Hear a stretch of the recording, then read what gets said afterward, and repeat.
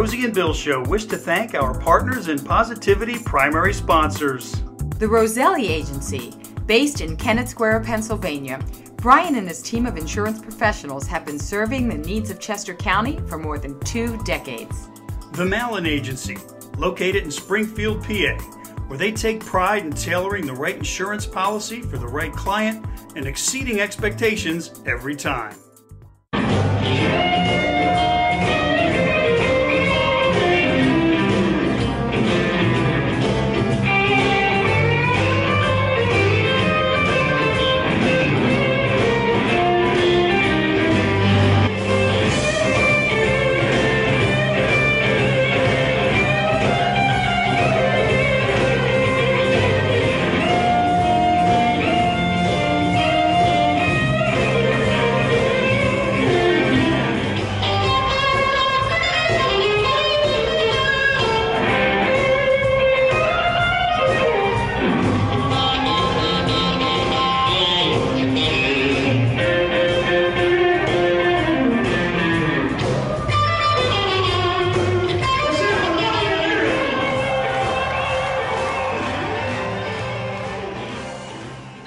Welcome to the Rosie and Bill Show.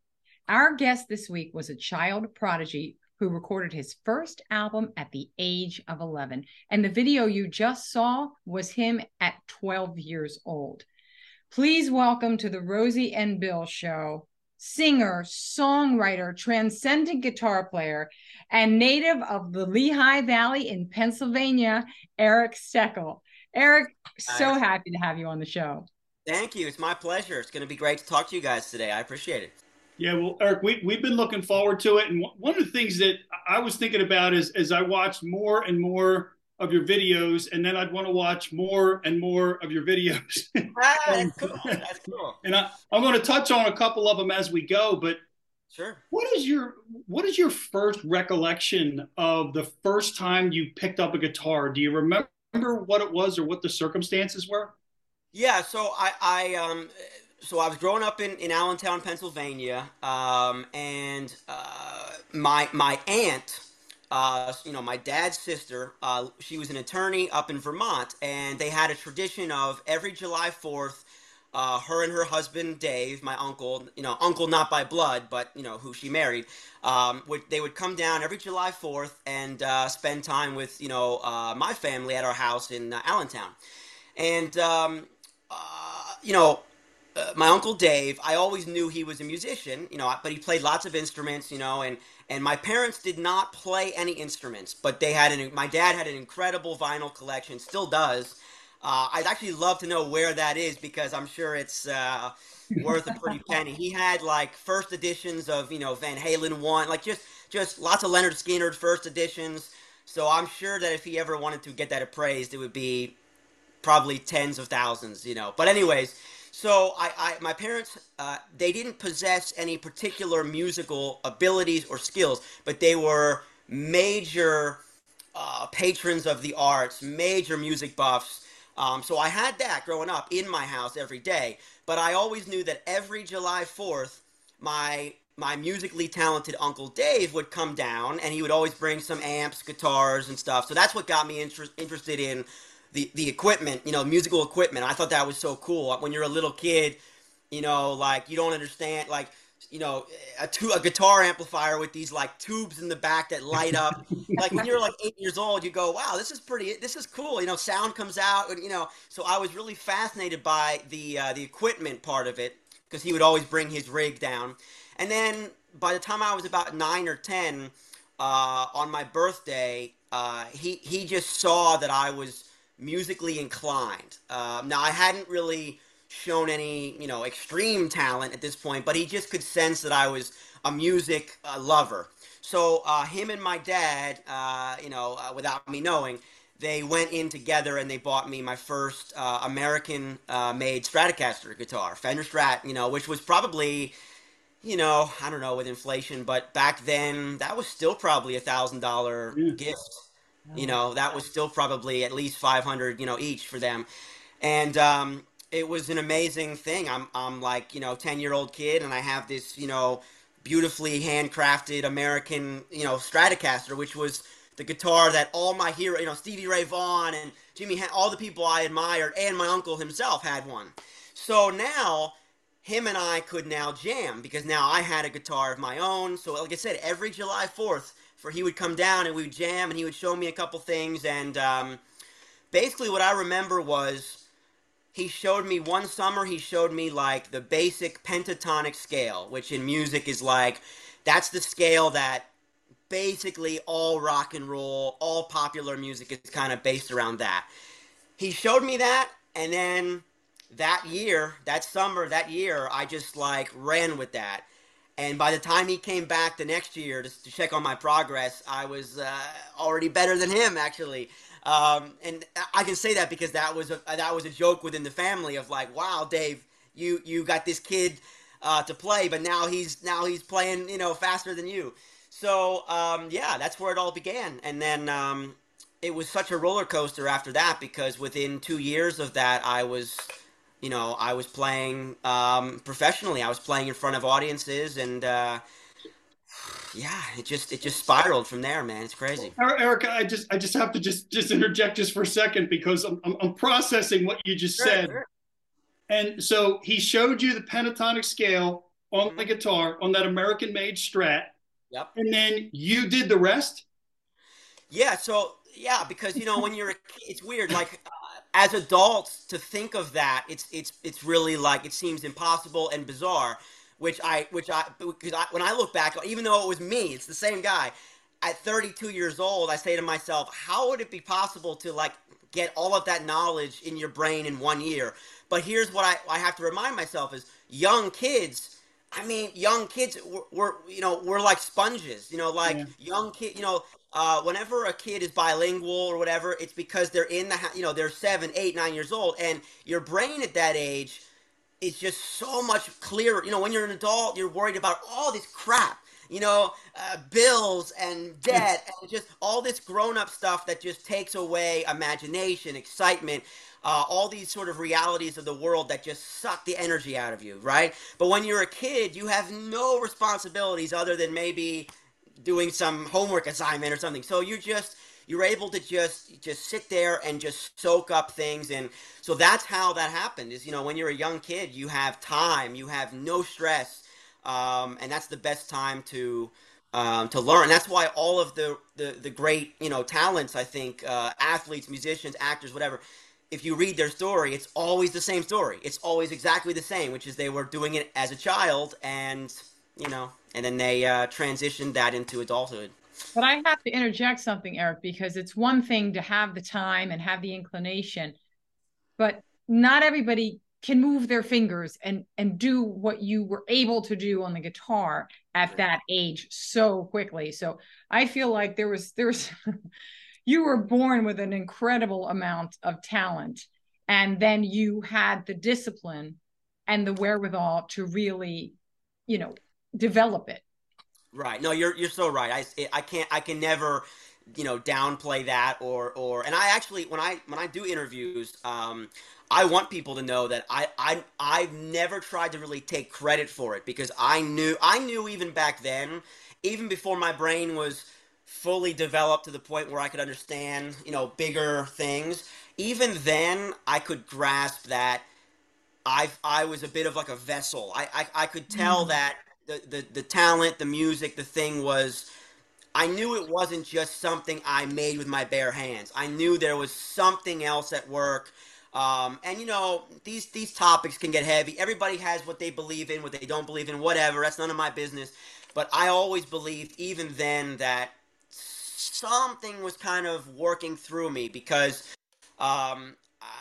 when I would meet adult players, I was, 9, 10, 11-year-old kid, but I would play in these, adult venues, right? I wasn't just playing in, some like Chuck E. Cheese or something. I was playing in real, real venues and getting paid. So all the people that I was around, all the other musicians were at least in their 20s or 30s. Some were in their 60s, right? So I was around all these like grown-up veteran musicians, and they all told me the same thing, which is, no, Eric, this is not normal. Because when you are the person doing something, it feels so normal to you. Mhm. But so when I was 9 years old playing, like I get it now. When I watch the video, like the video you showed, when I watch that now as an adult, I go, "Oh, I get it. This is freaky. Like this is like if I would have walked into a venue and seen this, I would have been like, "Whoa." But when you're the one doing it, you don't think it's weird. You're like, "Why is everybody making a big deal? I'm just a kid playing guitar." Right. Because you don't understand how strange it is until you're a fully grown adult and you go, "Wow, there's this little 4'11" kid playing a full size adult guitar and sounding like he's 50, but he's like 11." So I get it now. But when I was a kid, I'm telling you, I actually hated it. I hated that there was a novelty element to it. I didn't like that people were coming to watch the little kid play guitar, you know? But now I fully appreciate that because that's why You I have a career. understand why. Yeah, you understand why now because it's not. There are many people much older than you that will never get to the level that you're Right. at. Sure. You know, Right. but I love that you have that perspective of the appreciation for the gift and the inspiration that does flow through you. And you know, Absolutely. that's just amazing. And I want to bring it back to that video that we saw when you were 12. Yeah. Now, you were invited by John Mayall, blues legend, Yep. to tour with him. How did that, first of all, come about? And how did that experience impact you and kind of change the course of your life? Yeah, so basically, so what was going on? So as you mentioned, I'm from the Lehigh Valley. So I got, my dad. I always, my dad's not in the music business in any capacity. My dad's been in, mortgages, financing, banks, lending, whatever, for years.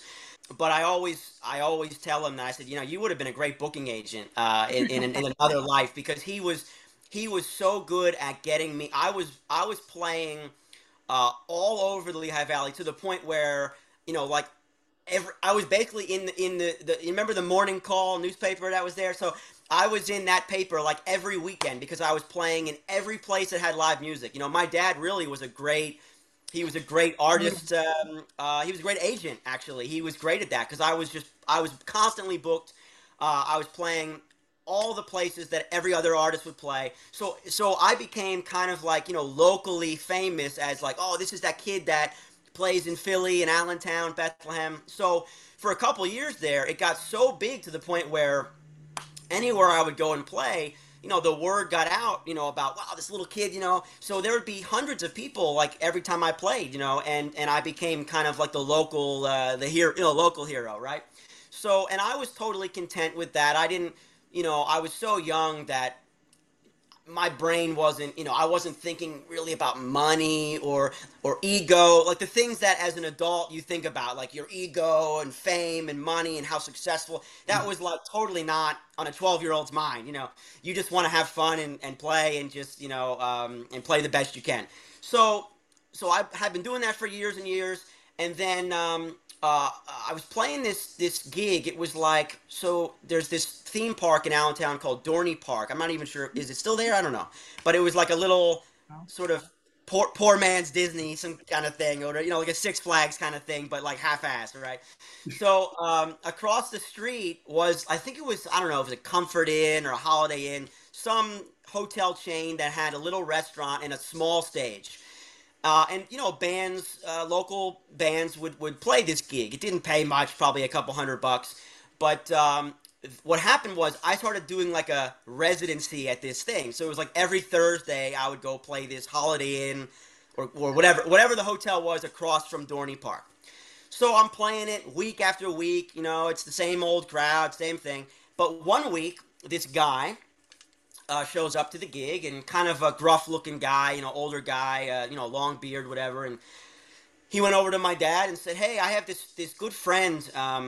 She promotes a festival in Sarasota, Florida, and her name's Barbara." And he goes, "Yeah, we're friends online and whatever." And he goes, her festival has this theme where every year the opening spot at 12 noon is always like a young talent, under 20 years old, somebody who's the next generation. And he said, Eric would be perfect for that.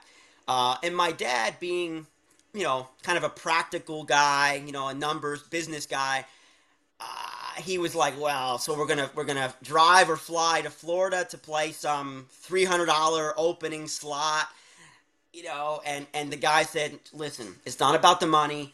Just do it for exposure. Do it for Eric's ability to meet some other people and play in a different state. So we ended up taking the gig, and I think we actually drove because we had equipment or something. So we drove as a family from Allentown to Sarasota, Florida, and I opened the festival. I think it was like 12 noon. And basically, this is what happened. John Mayall was the headliner that night at 11 p.m. or something. So I certainly didn't expect to see him or meet him all day because I'm at 12 noon, he's at 11 p.m. As we all know, most artists don't arrive maybe a half an hour before, at the most an hour before they go on.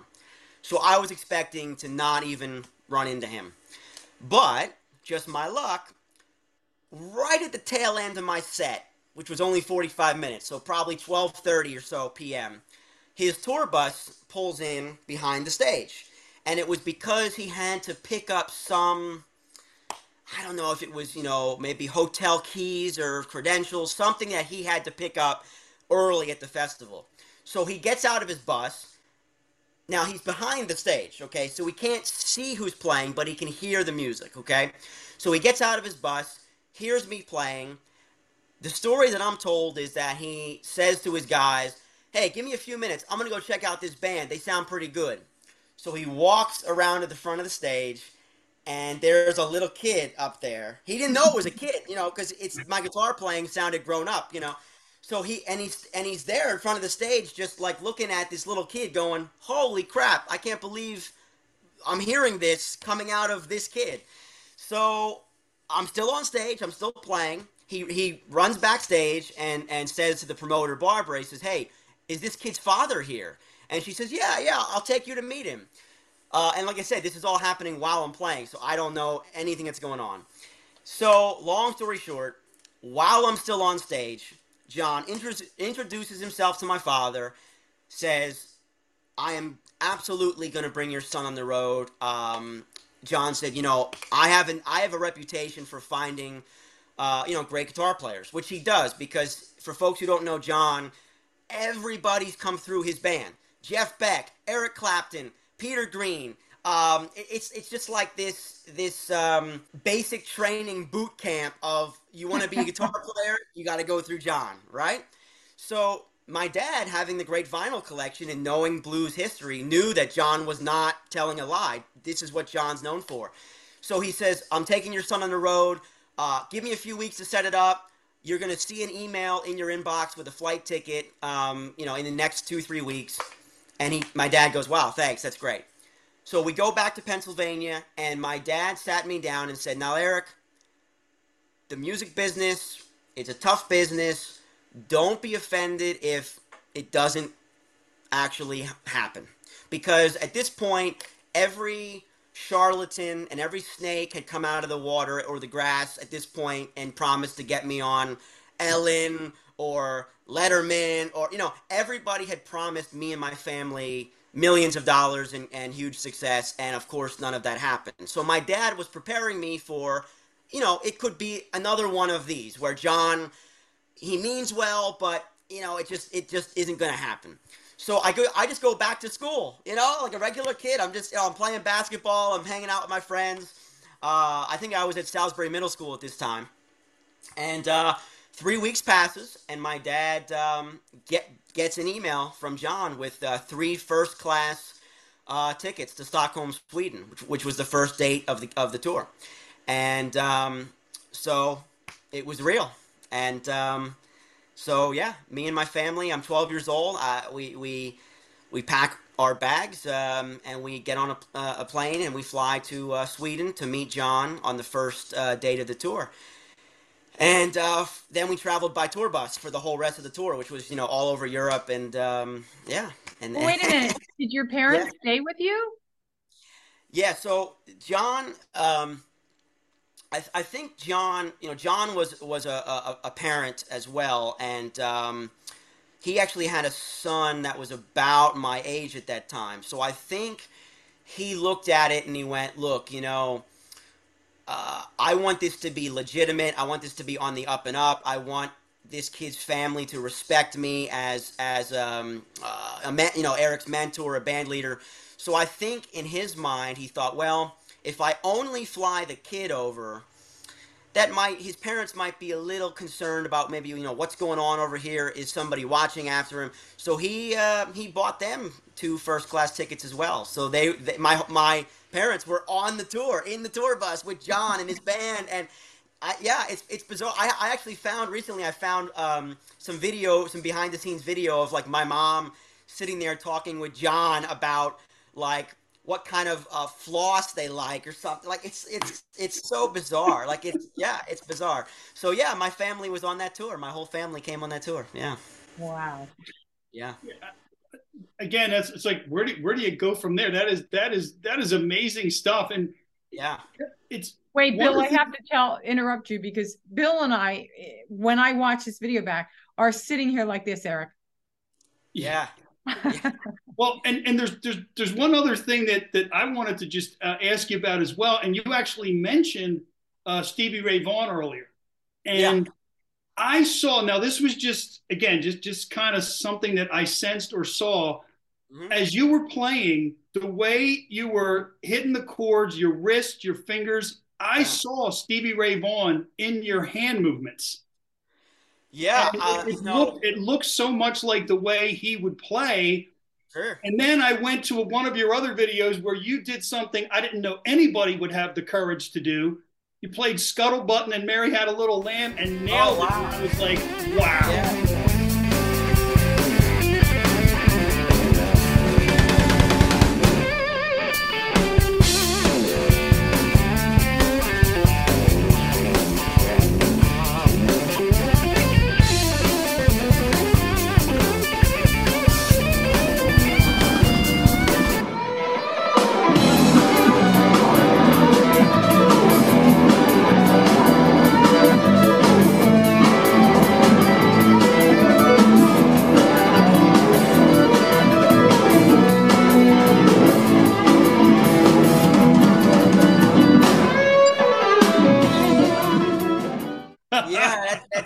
That's from another era, man. So basically for me, the first years of my playing and making records and stuff, whenever I listen to that older stuff or it comes on in the car, in shuffle or whatever, so I can hear so clearly that I was my influences. I was wearing them on my sleeve so openly, so obviously, and so proudly.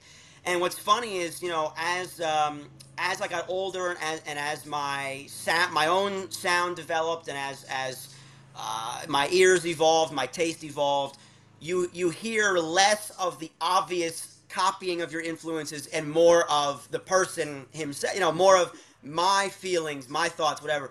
But yeah, in those early days.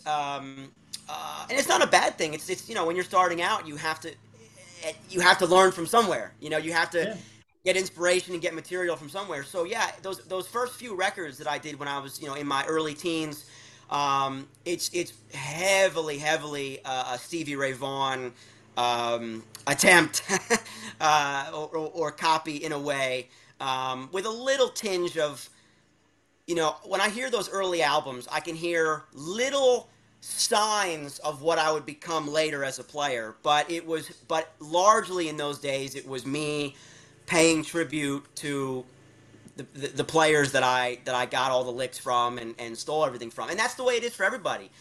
Every artist if you listen to the early part of their career, they're pretty derivative. You can hear that they're taking this from somewhere else. That's you can easily trace the lineage, but what I'm proud about now, the thing I'm the most proud about now is that after 25 years of playing, I'm finally at a point where people are starting to copy me, and I hear people, I'll see videos on YouTube where somebody will say, they'll break down like an Eric Steckel lick or something like that, and that really, I really love that, because that makes me feel good that after all those years of copying everyone else and worshiping my heroes, finally now I'm getting to a point in the last couple of years where I'm starting to have a sound that people are trying to emulate. So that's like, for me, that's everything. That's like an honor, you know.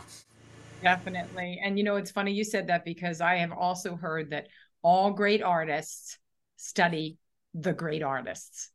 Oh, absolutely. Yeah. I mean, and it's also funny because influences change. If I was doing this interview with you guys 10 years ago, my list would have probably been Stevie Ray Vaughan, Albert King. It would have been very traditional blues.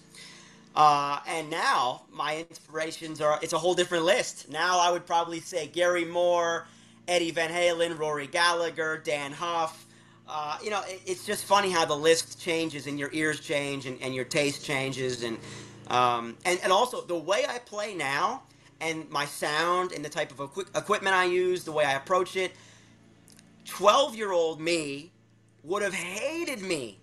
Like I would have never gone to see me the way I play now back then, because I was such a purist. I was like, when I was younger, if it wasn't blues, and if the guitar had any distortion on it at all, I was like, get it away from me. And now, ironically, my sound, I call it blues metal actually, because my sound is just so heavy and so much more powerful than back then. So yeah, there's definitely a huge. Well, first of all, I love blues, and I love that aspect of your playing and your band. And we spoke earlier. We have a mutual friend in your band, John Platero, who's extremely talented. And when I came to see you guys live at the Sellersville Theater, John said, Eric has me doing all these trash can endings. yeah. And there is that, that power and that hard edge to it, Yes. and boy, you guys really jam up there. It's funny, John and I, we joke about it all the time, like he's like, Eric, you're the only bluesy type player that wants me to play more double bass. He said a lot of the blues guys I play with, if I even do one double bass roll, it's like blasphemous to those guys, sacrilege to those guys. And he said, you're the opposite. Yeah, I mean, my approach to my music now is like, it's a lot heavier, a lot more modern, a lot more mature, but yet there is that blues root that's always there. It's just, that basic ingredient in the recipe is still there. So you also play the piano quite well. Yeah. And there's the blues influence in there. Yeah. How did you get so good on both of these instruments?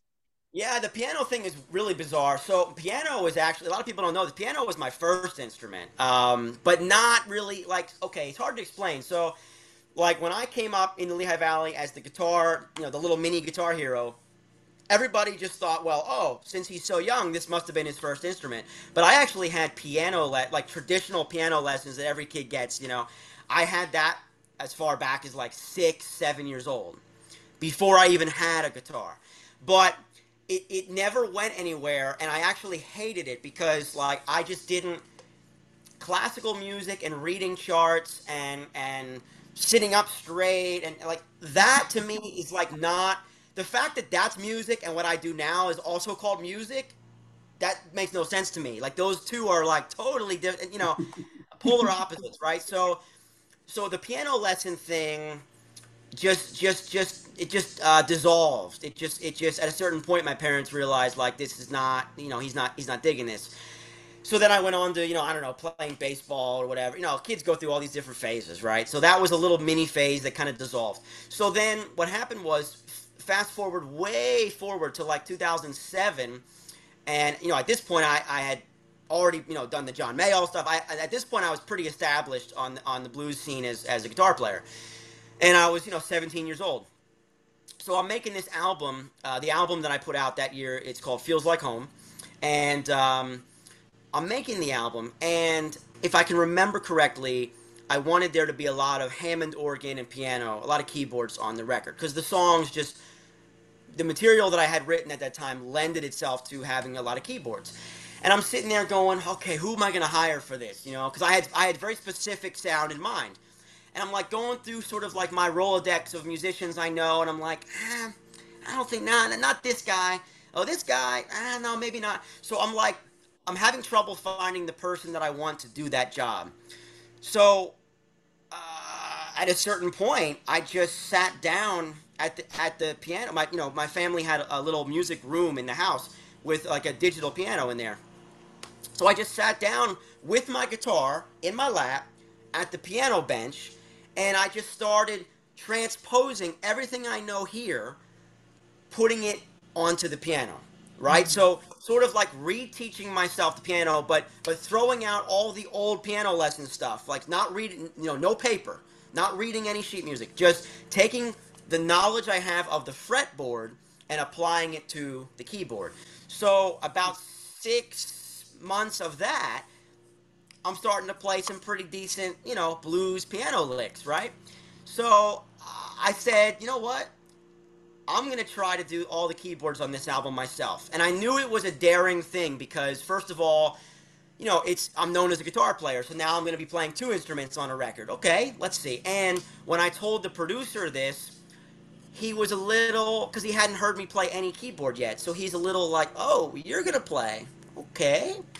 So I remember actually vividly the moment I had this song called Southern Skyline, I think, and there was a little section for a keyboard solo, and the producer had never heard me play any keys before, and I said, well, let me take a solo in this one. So I'm sitting, and he presses record, and I did it, and that's the one that made the album, and that gave me the confidence, the fact that it went well, it gave me the confidence to do that and play all the keyboard parts on that record.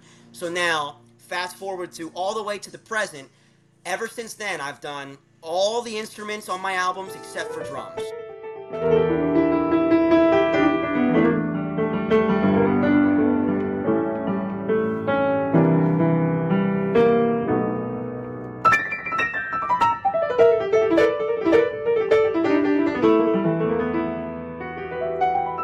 Wow.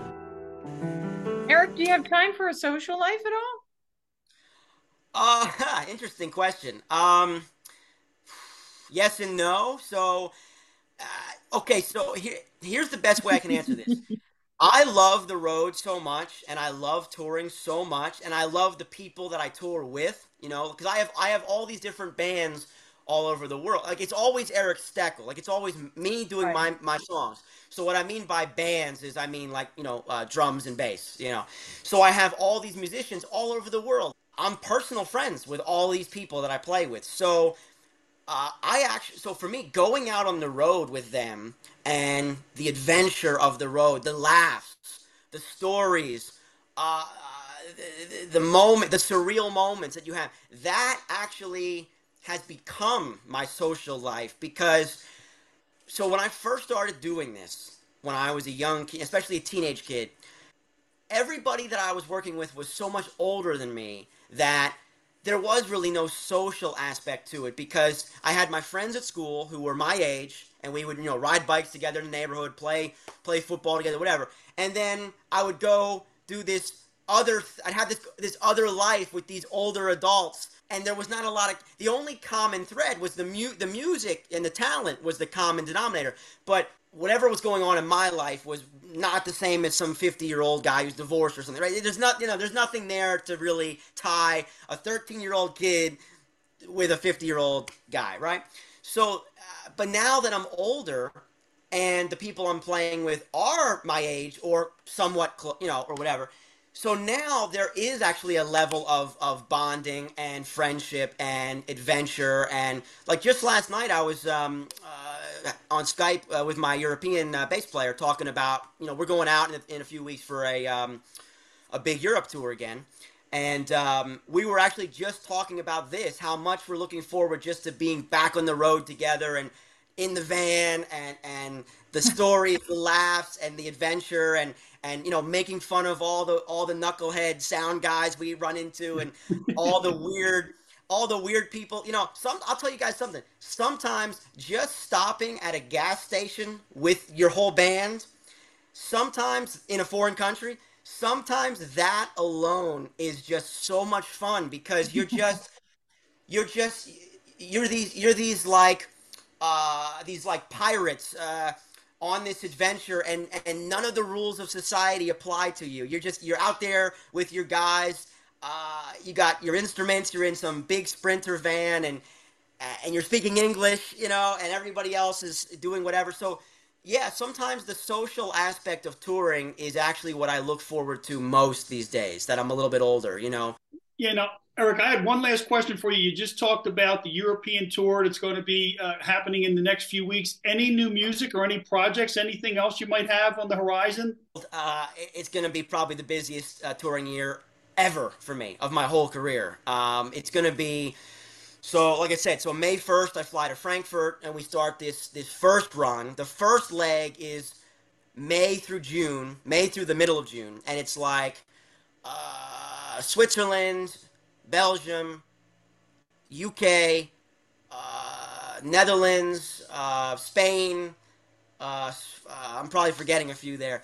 And then I come back from that tour. I come back to LA for 3 weeks just to catch my breath. Then I fly back overseas. I go do a big festival in Poland.